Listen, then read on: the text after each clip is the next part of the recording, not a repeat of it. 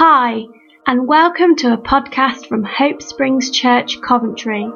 For more, please find us on Facebook at Hope Springs Church or on Twitter, we're at Hope Springs Cov. Thank you and enjoy. Hi, I'm Beth Fife. I'm a member of Hope Springs Church and I'm also an English teacher. I have always found comfort in the power of a good book. My favourite author, F. Scott Fitzgerald, once said this, which I think articulates it beautifully. That is part of the beauty of all literature. You discover that your longings are universal longings, that you're not lonely and isolated from anyone. You belong. Fitzgerald wrote The Great Gatsby, my all-time favourite novel, of which I have about 10 different editions taking up pride of place in our lounge. In the final lines of this great American 1920s love story, Fitzgerald poignantly and rather ambiguously states this: "So we beat on, boats against the current, borne back ceaselessly into the past." Now this could be seen as a hopeless message, but I believe there's also something very comforting in this when we read it with a different lens. This ending tells us that Gatsby, who has become the personification of time, has also become so inextricably linked to his love interest Daisy that their pasts, presents and futures are now connected. Everything he's done, does and will do is all for her. Like the boat that beats on against the current, so does Gatsby's heart beat on for her. His love seems to be without end, all-encompassing and all-changing. In other words, Gatsby embodies the idea that the past can anchor and ground us. It pervades our futures. Everything is linked.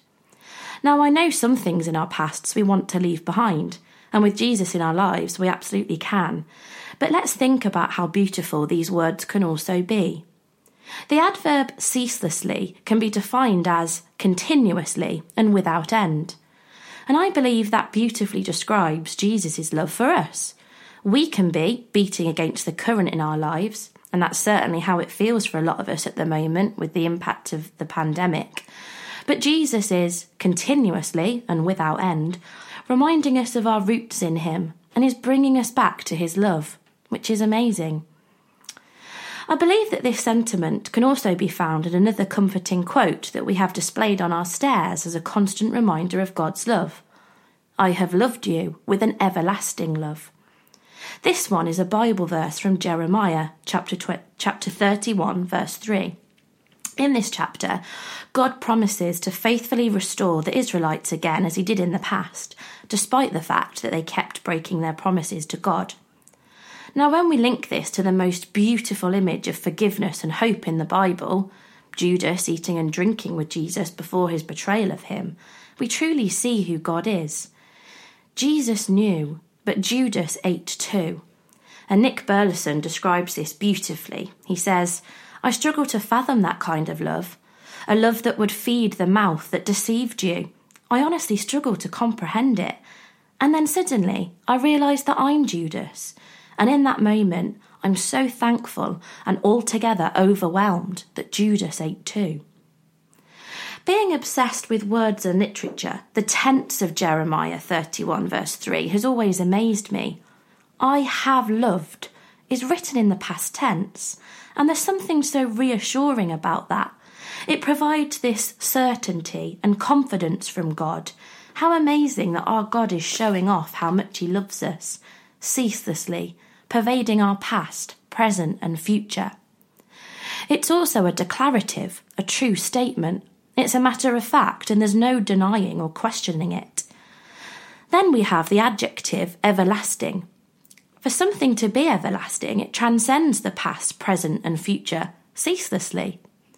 Now, I'm sure some skeptics will question the translation of this Bible verse, just like my students at school always do when they say, but miss, did the writer really spend ages carefully picking each word like you make us analyse? And I'm not suggesting for 1 second that Fitzgerald was deliberately considering this Bible verse from Jeremiah when he wrote Gatsby, but that is the beauty of all literature. You discover that your longings are universal longings, that you're not lonely and isolated from anyone. You belong. And there is power in those words and the impact they can have on people, whether or not translations over time have changed the tense. Finally, my favourite song at the moment is The Story I'll Tell by Maverick City Music. I interpret the narrator of these lyrics to be imagining themselves near the end of their life and wondering what their story will be, what they will be able to tell their grandchildren, their great-grandchildren about their life. There's a comforting and overwhelming nostalgia in these words, the same kind that I feel when I hear the lyrics from the very popular song at the moment, The Blessing. May his favour be upon you and 1,000 generations and your family and your children and their children. It's hard to explain the power of these words. It's the ceaselessness of time, of God's love, where time is of no true concept or importance. It's that awareness that even when I'm gone, I will live on in my son and his children and theirs, and that same favour that blesses me blesses us all. That same forgiveness that forgives me forgives us all. That same hope that spurs me on can spur on us all. The first verse of The Story I'll Tell links beautifully to what I have shared so far. The hour is dark and it's hard to see what you are doing here in the ruins or where this will lead. But I know that down through the years, I'll look back on this moment and see your hand on it and know you were here. That's the goal, isn't it? To be able to look back and see God in the hardest moments. But the words are even more powerful than that. It's about knowing and trusting that one day you will be able to look back and see God right there with you in the hardest moments when you're in the dirt. Even if in the present moment you can't feel or see him at all. To have that faith, to know that you'll look back on this moment and know you were there. That's the ceaselessness. That's the everlasting love of God, transcending the past, present and future and every circumstance. And that's God loving you with his unending, all-encompassing and unchanging love.